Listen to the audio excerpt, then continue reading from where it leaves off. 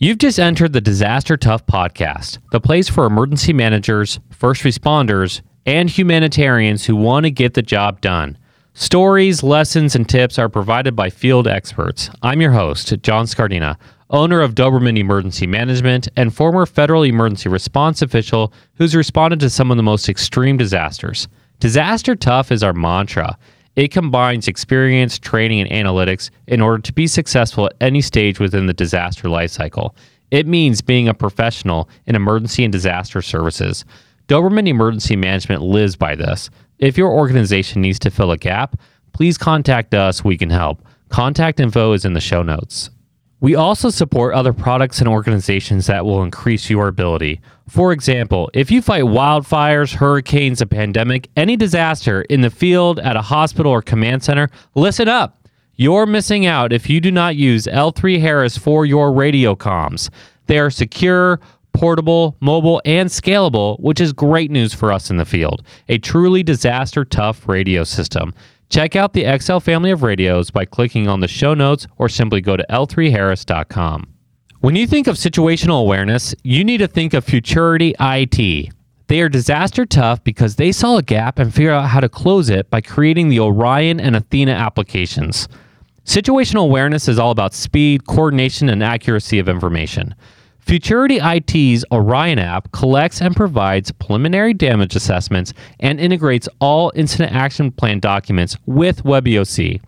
The Athena app allows for planning, contact tracing, and customizable group coordination in every single phase of the disaster lifecycle. The best part? Futurity IT made both applications extremely intuitive. It's so easy to use. Click on the show notes today to schedule a free demo.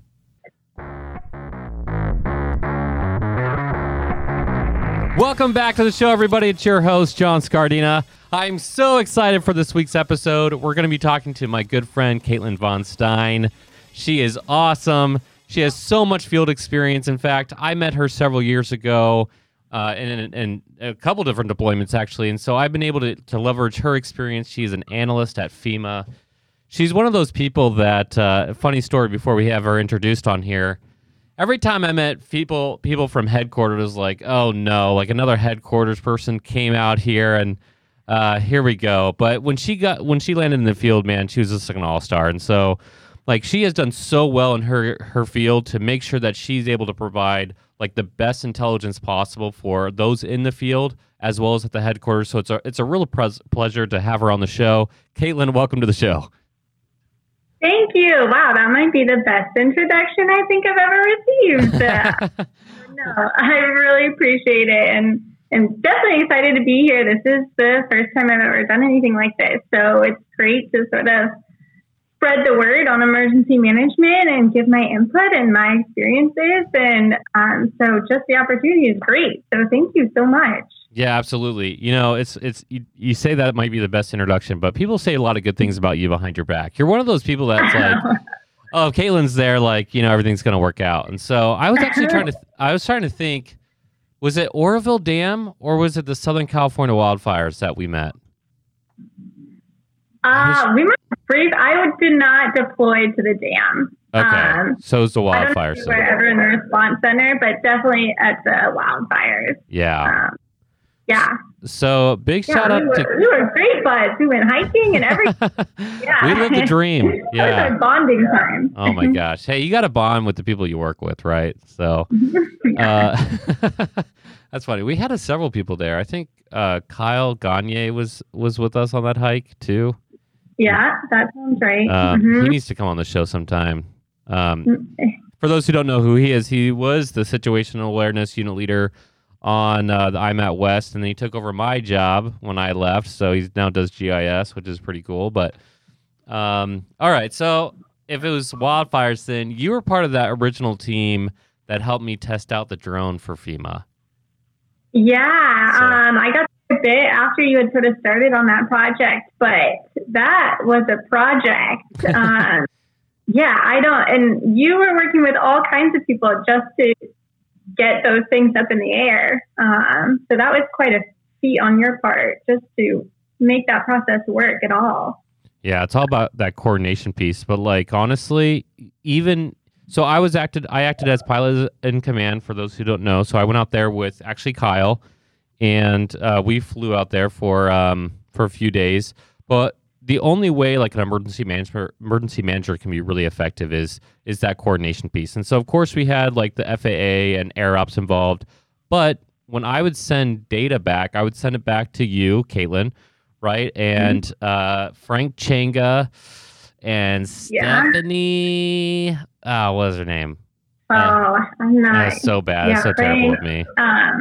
But you guys were like kind of the dream team back there, right? I mean, so what was it like? So I send you this raw data, and then what would you do? What would you focus on?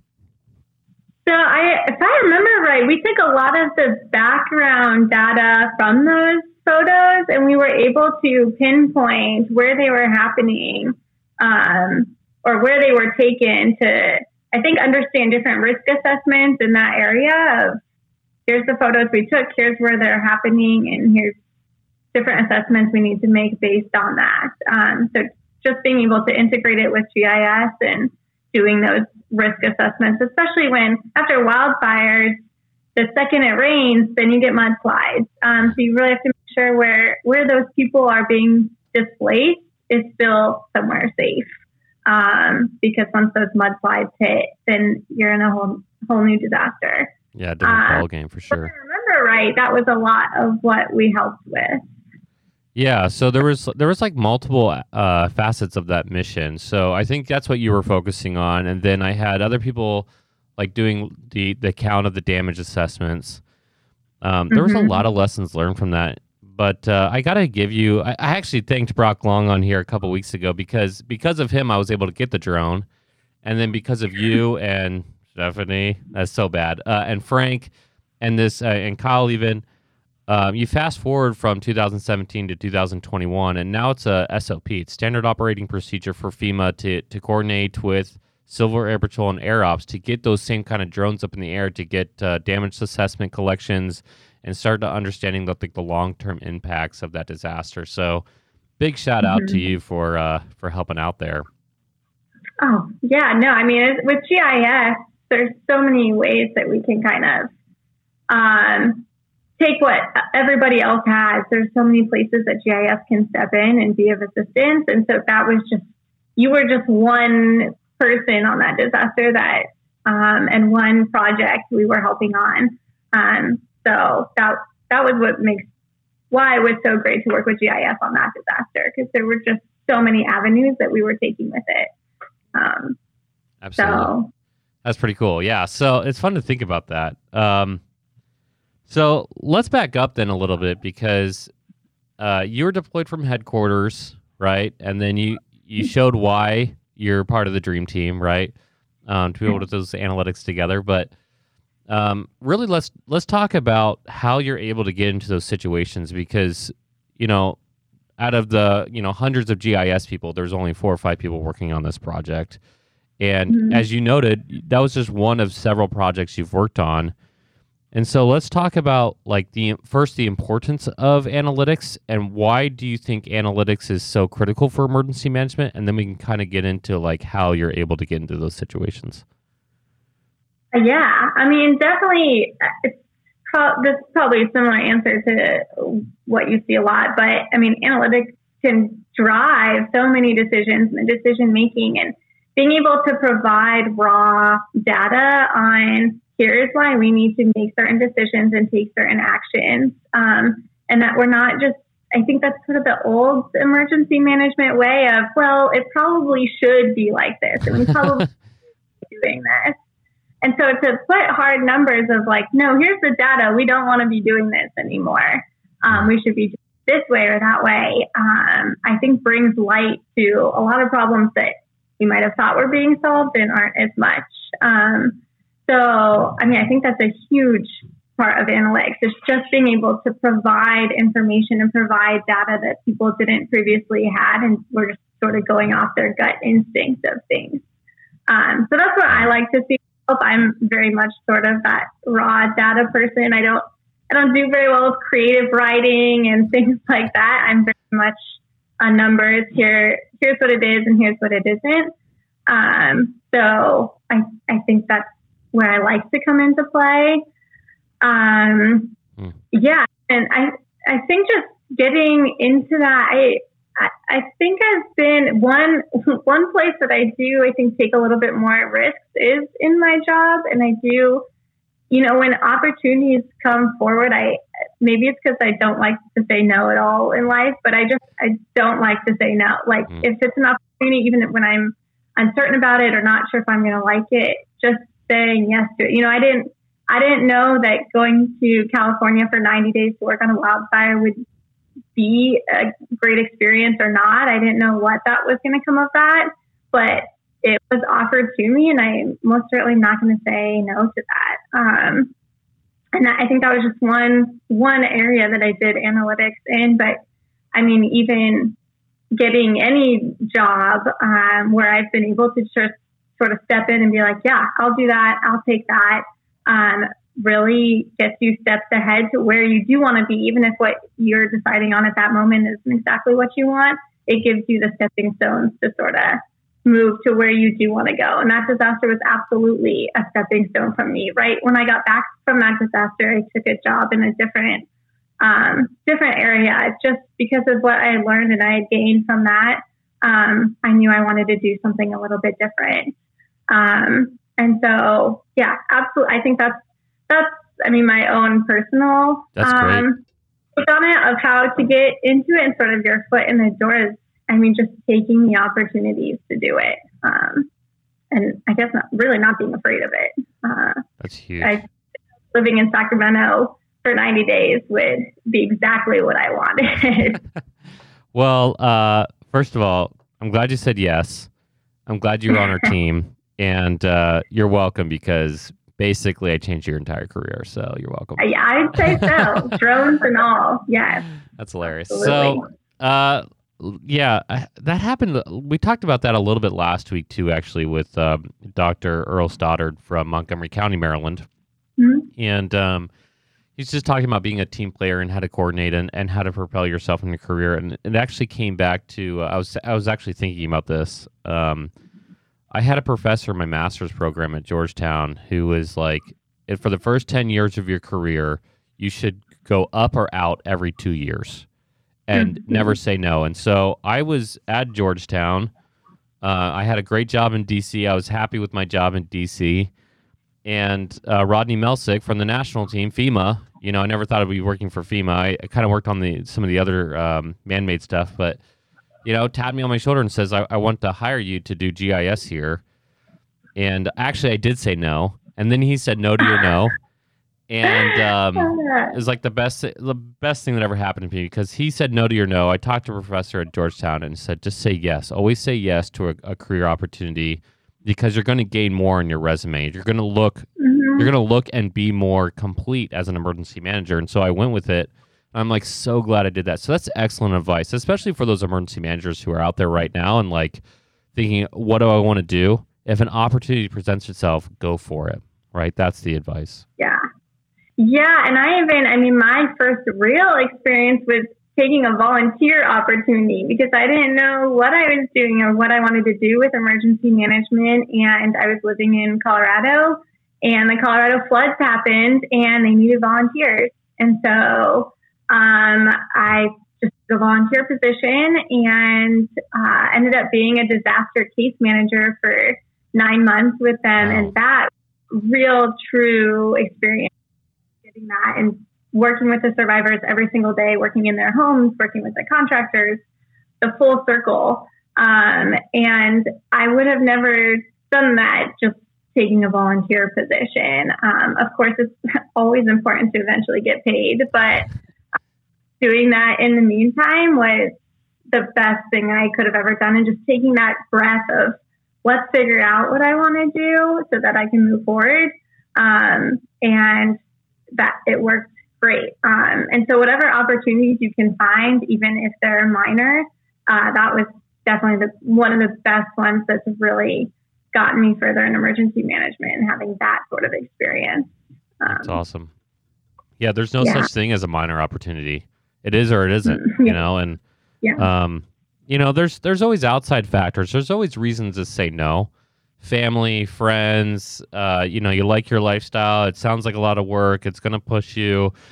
And, you do have to weigh that a little bit, obviously.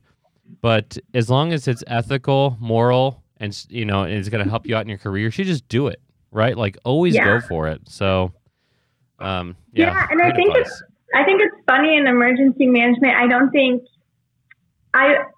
know that you find that like complacency as much, because emergency managers are just kind of built to sort of seek out where the problems are and where the help can be done. And so it's a little bit different than other careers where you feel a little more settled and you're like, okay, I'm okay with this. In emergency management, there's a reason you're an emergency manager. You want that, I don't want to say excitement. Disaster shouldn't be exciting. But sort of that drive and that motivation to do more, to be challenged and to help and to serve. And it's a little bit different in the emergency management world, which is pretty cool. Yeah, it's kind of a funny way to put it. Like, it is fun and it is a thrill. Basically, I like to be able to look at complex problems. It's like I'm like an optimistic, negative realist. Problems are going to happen, but I had this like weird confidence that like I can figure it out. And okay, like give me a mountain to climb and I'm going to figure out how. And I think that's kind of what drives this industry. There's probably a lot of people listening to you right now and saying like, okay, like I totally agree with that. Like I'm wired that way. If you're wired in a way where you're able to look at a problem and say, I think I can help plug a gap. I think I can figure something out. And as an emergency manager, for example, you're perfect for this. Like you can do analytics, or you can do operations. You can do technical writing. Like there's so many different areas in that. You don't have to do all of them. I can do all of them, but I'm just kidding. But like, I'm not disagreeing. Good. That's good. My clients agree with me too. Doberman Emergency Management, hire us. So like, just finding an area where you can say, I can be effective here. I'm going to get the training. I'm going to get the experience, and I can be effective here.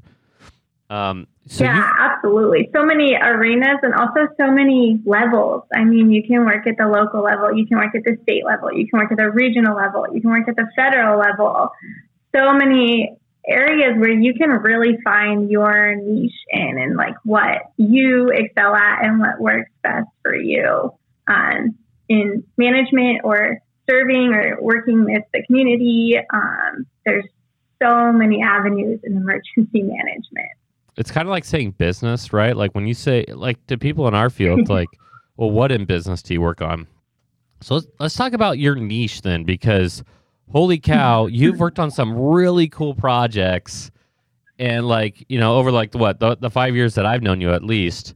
And I didn't even know about the flooding in Colorado, that experience. So that's really cool that you did that. And I know you did AmeriCorps and stuff like that. Yeah. So like, what are your top projects that you focused on?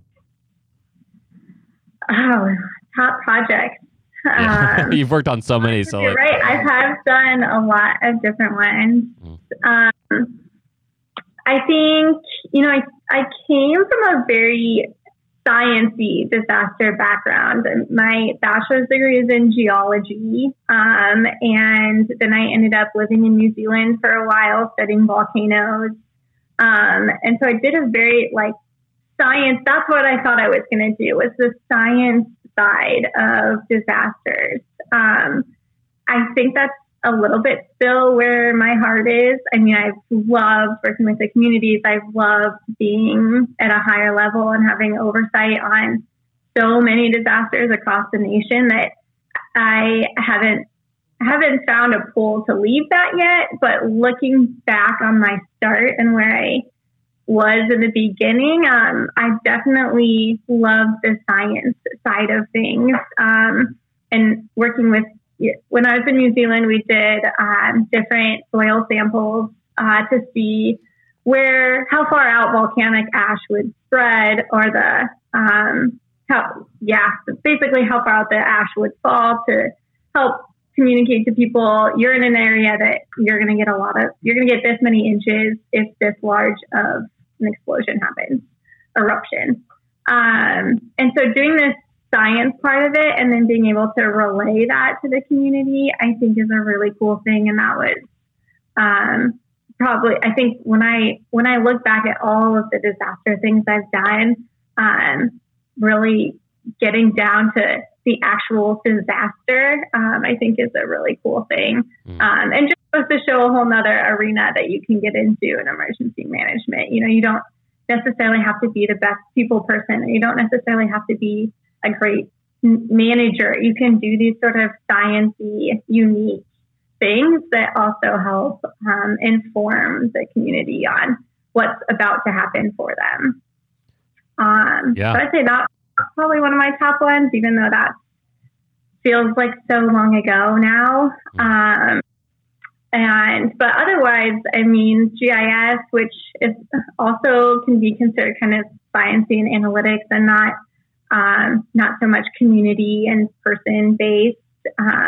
But just the projects I've done on the disasters with the wildfires, you know, doing flood assessments, and then also being part of the response center and getting to see so many needs for so many different disasters. You know, you have an earthquake, and so then you need to see, well, where are all the aftershocks happening? And how do we need to relay that to people? Or you have floods. Well, how far out does the flood extend? And where can we put shelters? And so, again, just taking the pieces that you do have and the information that you do have and being able to relay that, I think are the best projects that I've done. And like truly knowing that you are making a difference because you see it. You see that information getting provided and you see people reacting to it and preparing for it. That's a pretty cool thing. So hilariously that you say that it doesn't require those people skills, but every project you just mentioned was talking about reaching out to people and helping people. Yeah, no, I guess you're right. I think my comfortableness is much more behind the computer and with an Excel spreadsheet. And as much as I love to see what's happening in the community, I think I just know where my strong suit is a little bit more. Yeah. Pass that information to someone that can best relay it to people. Because you put me in front of an audience of people, and I don't know if I'm the best person to relay that information, but to see how the information that I do gather gets put out to people, even if I'm not the one relaying it, is a great thing for me. Emergency management is 100% improved through data analytics and, you know, the sciences. Mm-hmm. If you have a weather event and there's no science behind that, you know, you fail, right? So, I mean, what you're talking about is something that's really that I'm passionate about. You know, obviously I like talking to people. I like getting in front of people, but I'm kind of the same way. Like, if I can get in front of a computer and say like, okay, like this is what's actually happening, not what I think is happening, what I hear about on the news, what somebody else's opinion, but it comes down to like a constant struggle. And you kind of mentioned this a little bit, like you have operations and even planning, but mostly operations who just like want to go. Right? Go. And you have people in data who are just like, wait, let me figure this out. And there has to be some kind of balance. And so with so much experience in emergency management where it is conflicting, right? What would be your advice to those who have a traditional operations background, who don't understand the weight? And what advice would you give on the other side to those data scientists who don't understand maybe necessarily like the speed of which they need to be moving at for operations? What advice would you give to both parties there? Yeah, you know, I think you definitely see that a lot in response. And there's a lot of pressure that comes down, which is totally understandable.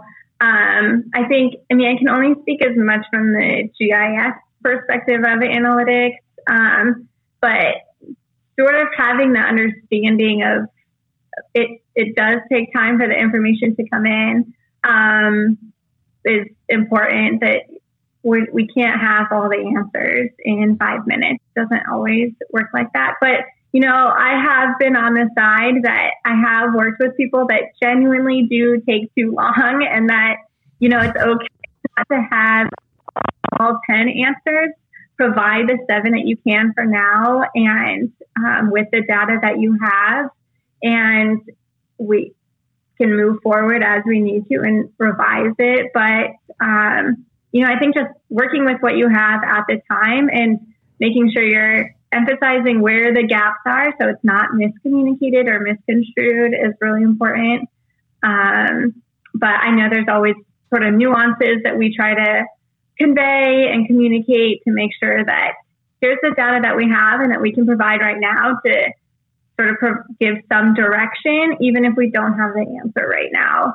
And so I think on the other side, being able to at least be okay with a direction forward, even if we don't have the solution just yet, helps us on our end with the analytics and sort of buys us a little bit more time of, okay, if you want the answer, give us a moment to make sure it's right first. So that's tough, though. You're right that it's extremely challenging to balance both those sides. I'm applauding you right now because yes, that's the audience applauding too. That's my answer. You just said my answer. Especially when there's that old phrase of like 80% solution is enough. Both parties need to understand that something has to be done. And if you want to do it right or you want to do it quick, sometimes that's conflicting. And that doesn't mean that either party has to wait. While they're operating, they might get ahead of GIS, and GIS, and analytics might be like, whoa, that was the wrong action, and they might get held up by that. But these guys have to act. They have to save lives. They have to do something. And the other side of it is, okay, we're going to move as fast as we can so that future actions are taken by them as they're acting. And so it's never a one or the other. It's both moving forward and trying to add that situational awareness component to that so that they're able to make the best answer in the time frame that they have. Yeah. Great answer. And moving in sync forward too. I mean, you have one moving forward too quickly. The other one doesn't know what they're supposed to be doing anymore. We're going in. So if you can move forward together and say, here's where we want to go next with this, then it's like, okay, let me see what I can do for you. But if you don't have any of that coordination, I mean, you've mentioned that already, and it gets brought up anytime you talk about emergency management. But without it, you really aren't making much progress. I call myself an emergency manager. My company's called Doberman Emergency Management. But hilariously, like, as more I've talked to people like you, experts in the field, the more I've thought, okay, we really should be calling ourselves emergency coordinators. The best emergency manager is terrible if they're not able to relay information, whether it's through sharing data or through getting up on a stand or, just be able to work with different parties. There's so many different stakeholders. And, it goes back to that original thought, though, is like data and science improves emergency management. You need it because that'll make you a better emergency coordinator, right? If you're putting up shelters in a flood zone and, that's a problem. So great call out. Seriously. Man, that makes me think about so much, but you're talking about some people moving too slow. I definitely felt that. My one advice, if we're talking to GISers right now, my one advice is stop trying to make the map look pretty.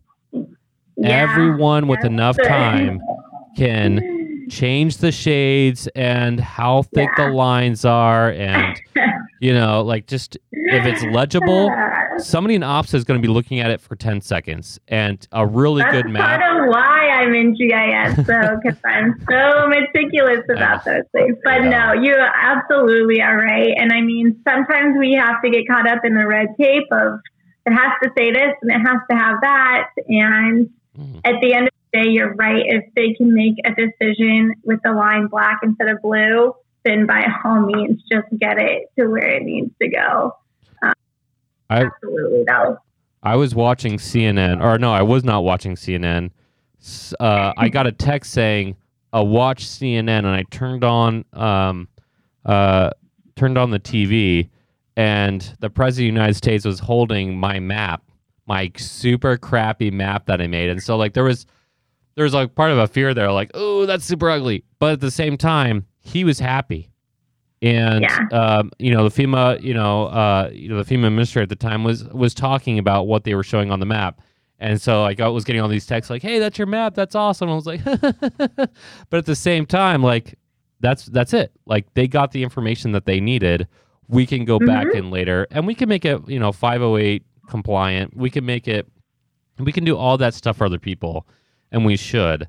But again, those conflicting thought processes. I got in a lot of trouble with GIS at FEMA because I came from operations first. And when I made this comment at a conference, oh my gosh, I wish I could take it back now. Do you know what I'm talking about? Do you know what I'm talking about?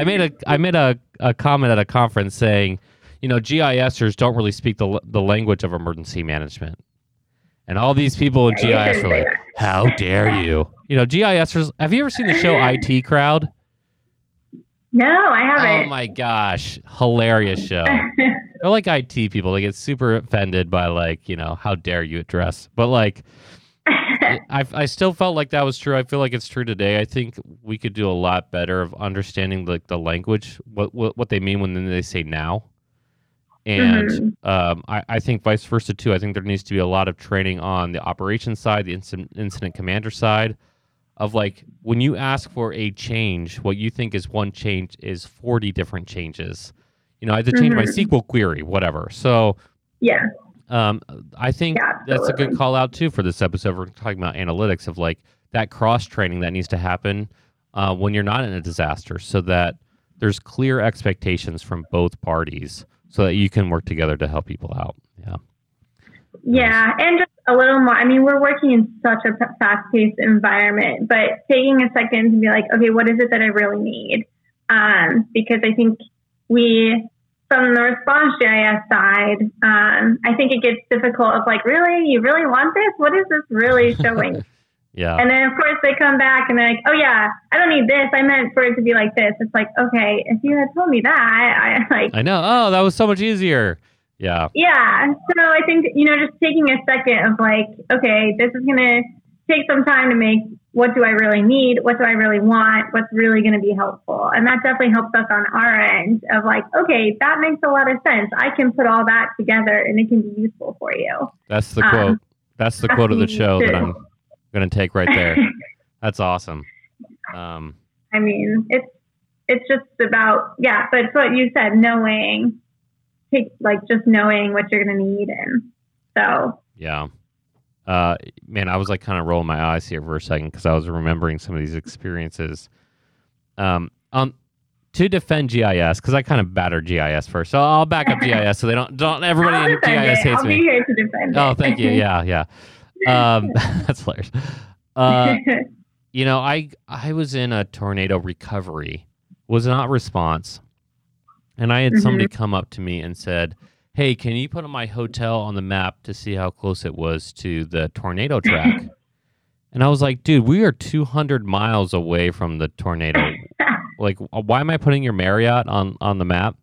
Marriott, you can sponsor our show after this because you're awesome. But yeah, so like why? He's like, oh, I thought it'd be interesting to send back to my family. I'm like, again, your town's away, amigo. Like, I'm not doing this map for you. And so I think we should, like, understanding those clear expectations. The more GIS people coordinate and collaborate with ops stop asking for stupid requests. I cannot. Oh my gosh, going on. I'm like airing out all my frustrations here. Operations people asking for thinking GIS is the print shop drives me nuts. I'm not your printer. I'm not a print expert. I don't care how big or small the printer is. Give that to logistics or somebody. Like I want to spend my time figuring out what the problems are, not like, let me just like print off your E-size map for you. Yeah. Like, And you see that much more on disasters. Yeah. But I also think for operations to recognize the capabilities of analytics, so often they're like, oh, I need this on a map. And I'm like, you realize you can Google Map that, right? Yes. Set up yourself. Like, all I'm going to do is screenshot Google and send it back to you. I've done that so many times. It's hilarious. And so being able to enable people of here's what you can do and here's what you can use me for. So we're both getting what we need and we're both doing it in an efficient way. Because you're wasting time coming to my desk and asking me to do it when you don't realize that you have the tools to do it yourself. But you also don't realize the tools I have to help you do even more advanced things than what you realize you can do. Hey, we're at the JFO. Can you give me a map to tell me how to get to the EOC, State EOC? Do you know the address of the State EOC? Yeah? Don't you have an iPhone, man? Yeah, I use it all the time for maps and stuff, but we're in a disaster. So I'm like, dude, you are not in a disaster. Like, the survivor's in a disaster. You have connectivity. You're in the same freaking city. No, I'm not. Yeah. Oh, my gosh. Ariel, the request to, plot shelters. And it's like, okay, well, do you have the latitude or longitude or addresses? Well, no, can't you just Google those? Okay, yeah, I'll Google all 181 of them for you. No worries. I got it. No big deal. I'll just spend my time doing that. Yeah, that's hilarious. Yeah, but absolutely. Just recognizing what we're capable of as analysts and what we can and can't do. Because there are some things that are beyond us that we don't have the information for, and we would need you to give it to us for us to do anything with it. So speak for yourself. I'm just kidding. I'll let you look up all 181 shelters next time. That's why we get FEMA Corps. That's why we have FEMA Corps. Don't bash FEMA Corps. I love FEMA Corps. They're the greatest interns ever. We're not interns. You're totally interns. Okay. Talk about asking for prints all the time. Okay, that's an acceptable group to ask for prints for. I came back to a disaster. I was a younger guy, and so people didn't really know who I was, and that's fine. But I got back to this disaster, and we get local hires. People, I'm nothing against age, anything. But this guy walked up to me, and he handed me a piece of paper, and he said, hey, I need you to make this map. And I was like, I'm sorry, who are you? And, I had just come back from a rotation, and he goes, oh, I'm a GIS specialist. I'm like, I'm your boss's boss, dude. You make the map. Who are you? And then I just gave it to a FEMA Corps. Just whatever. Especially if he's the specialist, he's supposed to be the one making them. Whatever. Yeah, it's just kind of funny. Yeah. No, absolutely. You do see that on disasters when it's all new disasters, not even if you're new people, but you don't know who everybody is. And it does take a little bit to sort of understand the ranking system. Yeah. So that's a good point. How do you work that? I mean, how do you work that system out? What is your thought process? I mean, I guess I know the thought process, but in emergency management, you do work with so many different people all the time, especially GIS, who's coordinating with all these different agencies and data groups to get data. Do you have a process that you could share where it could help others out in the field to say, okay, who are my stakeholders and how do I work with them? Yeah, I mean, I think every disaster, there's just new people. It's weird because it's a small world that you see the same people, but it's also every disaster, you're seeing so many new people.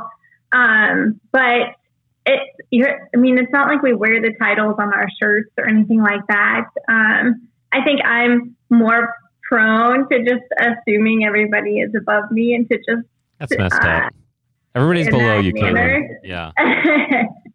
But it's if there's information that needs to be relayed to people, I don't think it should matter as much if they are 5 people above the chain from you or 2. I mean, you should follow the chain of command. But if the information needs to go somewhere, it's not going to care as much about rank. This information needs to get to this person to take an action. And so whatever the best way to get it there, I think is important. Granted, you shouldn't just be walking into the federal coordinator officer's office, but I think there's I've done that so many times. It's so funny. But yeah, I would not do that. Yeah. But you have the personality that you could do that. I've been so close to being fired so many times. Yeah. Oh. Yeah, no, I wouldn't do that. I haven't been on disasters in the same way that you do. I just kind of step in for a little bit and step out. So, and yet you're effective. You're extremely effective, and that just shows everybody has a different role. Yeah. Yeah, I mean, doing your role is important. I think it's hard when you're I think it's just important to do the job that you have, and to take pride in it. And if you're not doing that, then you should probably find a different job. But I think the people that are most frustrating to work with in any job, any position, any role, is the people that don't feel compelled to do their job. Then it's well, I like my job and I want to be here and I want to make a difference. And if you don't, then it can be frustrating in that sense. I was on another wildfire actually, and I was asked to go and support the region that was at that wildfire. And maybe I'm giving too much away, but their team was fairly afraid of their FCO. The FCO was very political. He was high ranking and he had a lot of friends. And so there was very top down organization. And so I got out there. I was not on their team. And it happened 4 times over the course of 2 days, which is way too long in a disaster anyways. But, hey, here's the request from the FCO. Great. Here's what they're looking for. Hand it back. 4 times. No, it's not what he wants. No, it's not what he wants. No, it's not what he wants. He thinks this sucks. And I'm like, well, I don't suck. So I just got tired of it. I was like, I don't work for this team. And so I went up to him and I said, hey, I'm the guy that's been trying to make your stupid map. What do you want? And he's like, this is what I want. ... And I said, fine. Came back 15 minutes later. I said, this is what you really want. And he's like, yeah, that's exactly what I'm looking for. Thanks. And it was like... Yeah, and that's where I think rank just shouldn't... if it needs to get done, then it doesn't... I don't think it's as... It was... As long as information and the decision needs to be made, then... Yeah. And it was a great career move for me because... honestly, one, I had to be competent in what I was doing. And it also helped that I was on a national team and working with a regional team. And I think that separated that a little bit too. So there are those caveats. But the next day when he came into the room to address everybody, he didn't talk to anybody else. He talked to me, said some joke, and I laughed at it. It was kind of a funny joke. And then the next day, his assistant came up to me and said, hey, we're going to do a tour of the disaster with the FEMA administrator who's coming out here. Do you want to go and look at the disaster with us?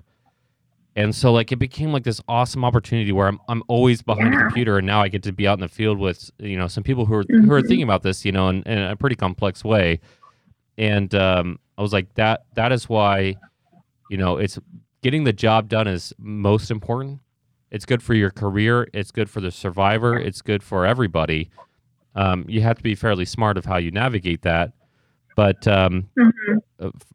before I go any further, though, I'm 100% convinced that you could go up to an FCO. You could go up to you go up to the President of the United States and just tell them what's up. Have to be very desperate. No way. You're too good at your job. You talk about you're not a people person. You talk about all these other stuff, but you're on here. You're giving great advice, and from personal experience, I know you do phenomenal work. So, thank you.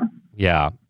And maybe that's a good way to end the show. I just want to thank you so much for coming on and sharing some of those nuggets of information. Definitely data backed, because I can back that up. So you have 2 points of data there. But if we're going to close here, what would be your advice to emergency managers of the future? If you were going to change one thing about emergency management, what would you change? For the future, I think there's a lot of times, I think emergency management, when disasters happen, there's so much opportunity for innovation, and these grand ideas come about when you're placed in situations of you don't know what to do next. And you start figuring out these solutions, and ideas just start rolling from everybody around. And I think that's one of the neatest things to see on a disaster is to see the solutions, to see the recovery, to see the impact. What I wish I could see more of is that innovation from disaster to disaster. I mean, you talked about your drones and how you see that more and how now it's a standard operating procedure. And that's amazing and that's great. And I don't think we see that enough. You know, it started on one disaster and now they're working to apply it on every disaster. I think that's rare. And there's so many great ideas that come into play on disasters. And yes, every disaster is different, but I think in this same way, something like drones, I mean, that can be beneficial on any disaster in different ways because every disaster is different, but it could still be helpful. And so just having those ideas and then like taking the risks like you do and making it work. I remember how hard you pushed for those drones, and I don't think there's as many people that would push that hard. It'd be like, oh, yep, FAA said no. And you were like, no, there's no reason for them to say no. We need this and it should get done. And so seeing those ideas being pushed and then seeing them spread, I wish I could see more of. But so that's what I would like I appreciate that. Emergency management and disasters. But that's just my personal side. You know, in emergency management, I think like most fields, and that's great advice and a great thought process. Obviously, I like innovation. But it's always feels like a 2 steps forward, 1 step back. Man, GIS, I feel is going to hate me after this call. But like Civil Air Patrol, I have nothing against Civil Air Patrol. I think it's phenomenal that they get these pilots out there who are willing to go out to disasters and volunteer their time.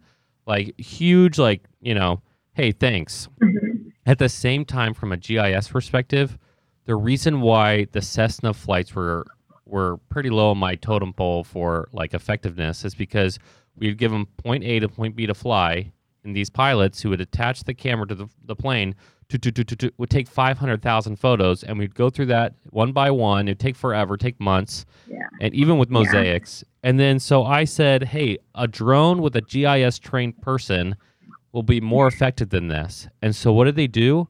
And they're cheaper. Yeah, they say, hey, let's get Civil Air Patrol to start flying drones, these amateurs who are not GIS people. And again, they're collecting 500,000 photos, but now it's like beautiful pictures of the sunset behind this destruction. And you're like, you're doing the same thing, but with a different aircraft. Like the whole idea was to like be able to target really specific areas, specifically for the IMATs who are supposed to operate in austere conditions, not for headquarters people. Again, they're going to all hate me, but whatever. I think they already do, so it's all good. Like, if you want a really great situational awareness, you need innovation. And we have so much opportunity to use data to back up that information so much faster. Oh, my gosh.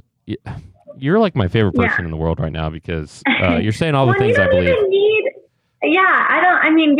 Drones are definitely cheaper, but it's like you don't even need like to spend the time those are great and everything, but just like even the everyday solutions that people come up with to be able to help the communities recover and themselves recover, like whether that's technology or not. Drones are such a large scale solution, I feel like, but there are just so many everyday things that you see come out of disasters and you're like, wow, I would have never thought about that, but look what it's done for the community now, and they're moving forward, and that's amazing.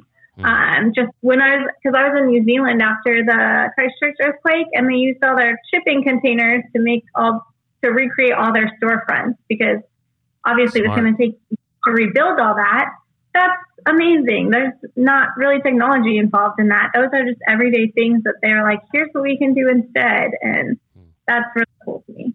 Man, gosh, I want to talk to you forever about this. My last point to agree with you again, because you're saying the things that I want to say in such a nicer way. I'm like the what is that skit? Angry Obama. I'm like the angry Obama, and you're like the nice Obama. You know what I'm talking about? The Key and Peele skit. Gosh. Anyways, there's in the Nepali earthquake, all the buildings that were made out of concrete, specifically these homes, were just destroyed. But the homes that were actually older in the more vulnerable communities that were made out of bamboo and clay, they stayed because they could sway with the earth. And so there was groups that went in there and said, let's make an innovative way to be able to use bamboo and clay. One, it's cheaper and easier, but two, we know it can deal with earthquakes and aftershocks. And so there was actually groups that went in there, instead of using 2x4s and concrete, they used the local resources.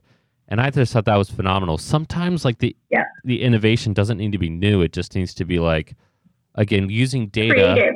Yeah, creative. Yeah. Oh, gosh. You're coming back on the show for sure. We're going to be talking about these ideas. I'll be angry Obama, and you can be nice Obama, President Obama. Gosh, so awesome. Key and Peele, Disaster Tough. Okay. Caitlin, thanks again so much for coming on the show. Everybody. Thank you. Yeah, absolutely. Everybody, if you liked this episode, if you liked nice President Obama, Caitlin Von Stein, everything that she had to say, please give us that 5-star rating. Make sure that you subscribe. Make sure you tune in to our Instagram page, which is our major page for all this show, where we'll be posting more about what Caitlin has to offer. She is so phenomenal in emergency management. Obviously, she has great advice. If you want to ask her questions or do a follow-up there, that'd be great. You can also send us an email at info@dobermanemg.com. Again, that's info@dobermanemg.com.